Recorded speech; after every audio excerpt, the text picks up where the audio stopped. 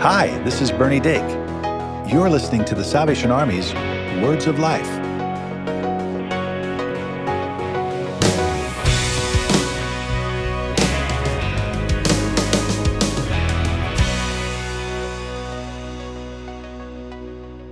Hi, I'm Meagan Hofer, and if you're enjoying Words of Life, I want to invite you to check out another show brought to you by the Salvation Army.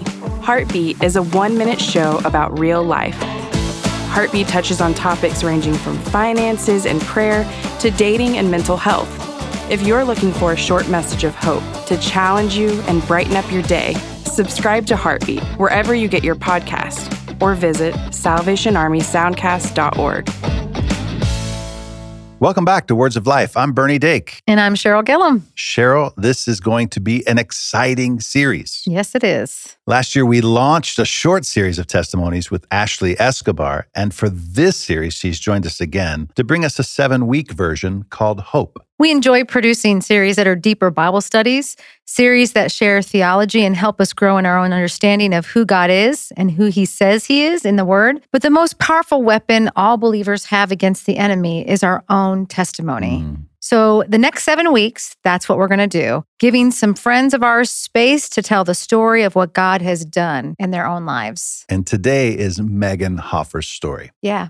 Meagan works here at the Salvation Army in Atlanta. She is the Assistant Territorial Director of Communications, and she is awesome. But full disclosure, I have a relationship with her through her husband, Chris, who is like a son to me and now literally a brother. It's amazing. They have a beautiful little boy named Finley who will never have to worry about college as long as he continues to call me Uncle Bernie or call my wife Aunt Laura. He's the best. He's a joy shiner. But it is important that we get to share our testimonies because our experience might be able to help someone else through an experience that's similar. And there's a scripture in the Bible that says, I believe it's in Revelation, that says we are overcomers by the blood of the Lamb, the blood of Jesus, and the word of our testimony.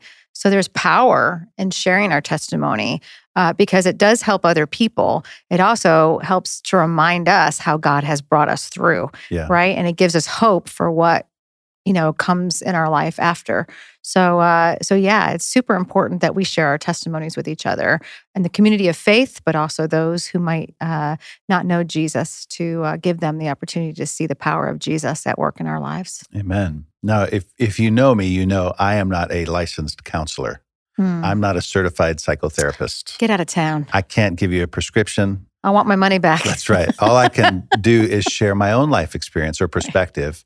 And one of the things that really drives me a little crazy, a pet peeve, if you will, is when someone says, I know how you feel. And the thing is, it really is impossible for us to know how someone else feels unless our situation is identical to theirs, which is nearly impossible. I mean, God has created each of us uniquely, individually.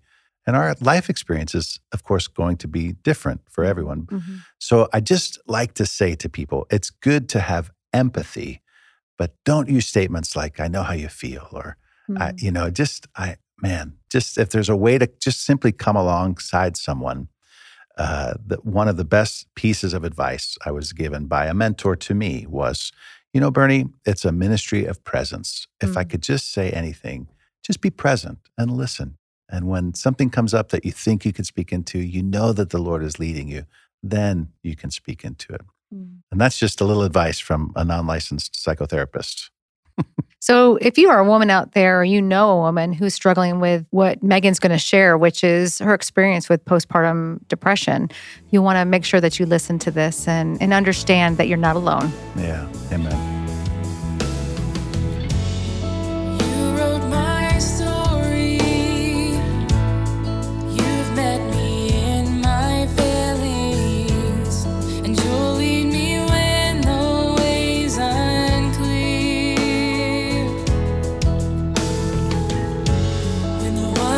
Eternal is the anchor I'm holding on to. I know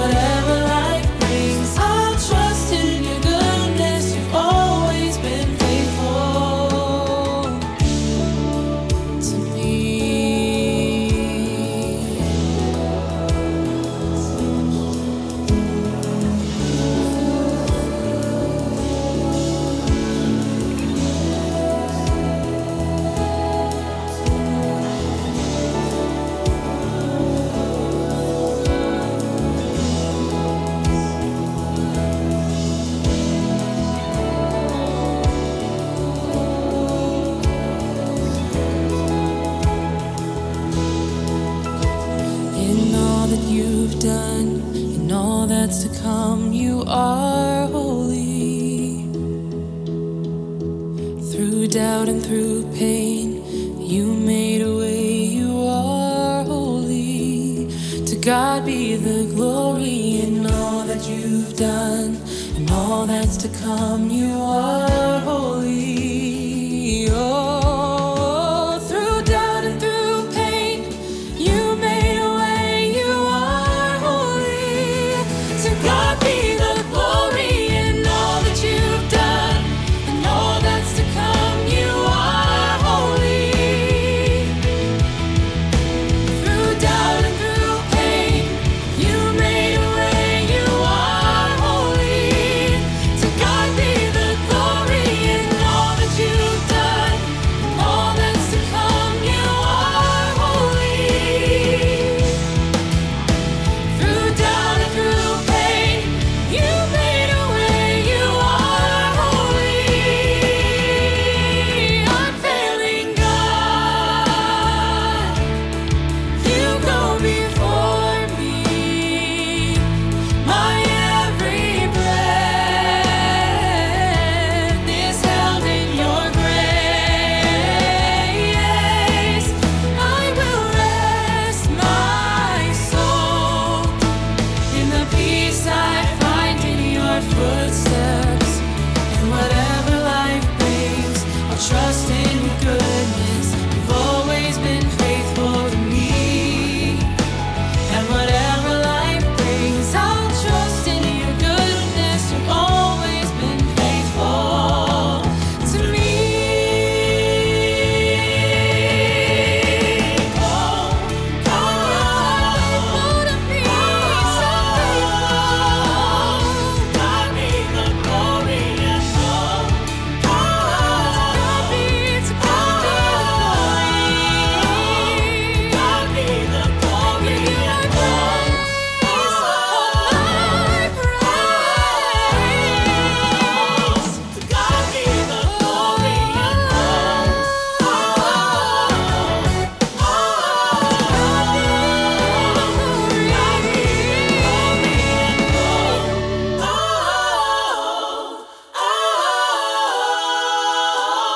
To God be the glory and all.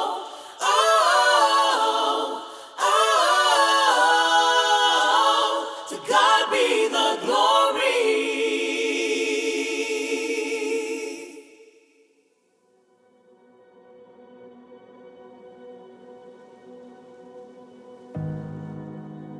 All my life, I can see how I struggled with being a worrier, of just wanting to know the plan so I could figure out if there was anything that could go wrong. So how could I prevent that? And so anxiety has always been a part of my life, but I don't think I had a name for it. I just kind of put it as like, oh, I'm just a worrier. Like, that's just who I am.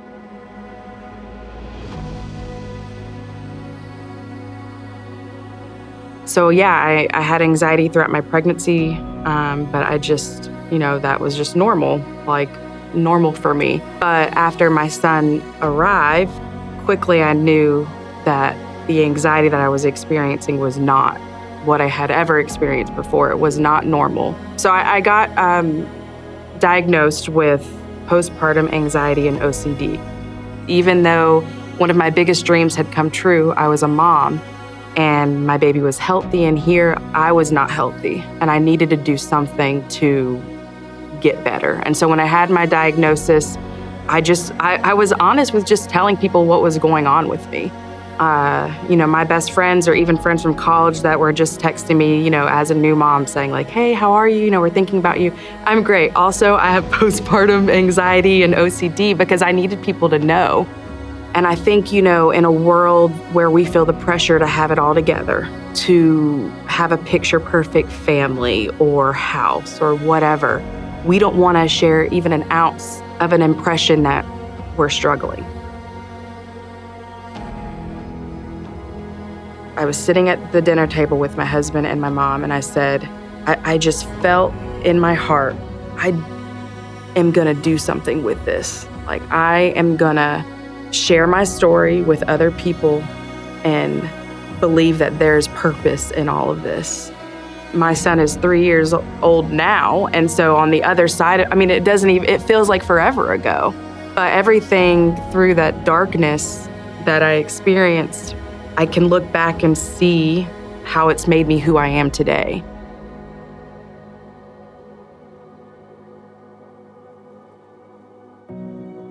When I was thinking about how I would define hope, I think one of the easiest ways to describe it is to think about hopelessness. Everyone experiences hopelessness because it's the devil's probably one of his biggest tools he uses to go after us. A sense of loneliness, that nothing is going to get better. The opposite of hopelessness would be hope, that we trust that it is going to get better, that we don't know how it'll be better or when, but we believe that there's a way out, that light will come, that we're not always going to be in this sense of hopelessness. And that's what is such a great thing about being a believer and trusting in God and knowing that no matter what, we can have hope in the journey that we're on with Him. Just because you've had a hard day doesn't mean that you're back to square one. You can get through it. And I even just think that when it comes to hope, if you can just trust in God and know that, I don't know what you're doing, God, but I know that it's going to be good, because nothing that we experience in this life is wasted. God can do something through it. And I think when we cling to hope and the goodness of God and His plans for us, then we can get through the hard. We can get through that hard day, that hard week, that hard season, because truly we were created with a purpose for a reason, and we just have to cling to that.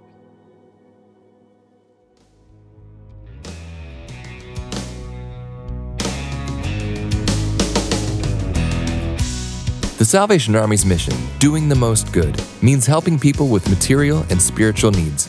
You become a part of this mission every time you give to the Salvation Army. Visit salvationarmyusa.org to offer your support.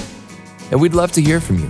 Call 1-800-229-9965 or visit salvationarmyradio.org to connect.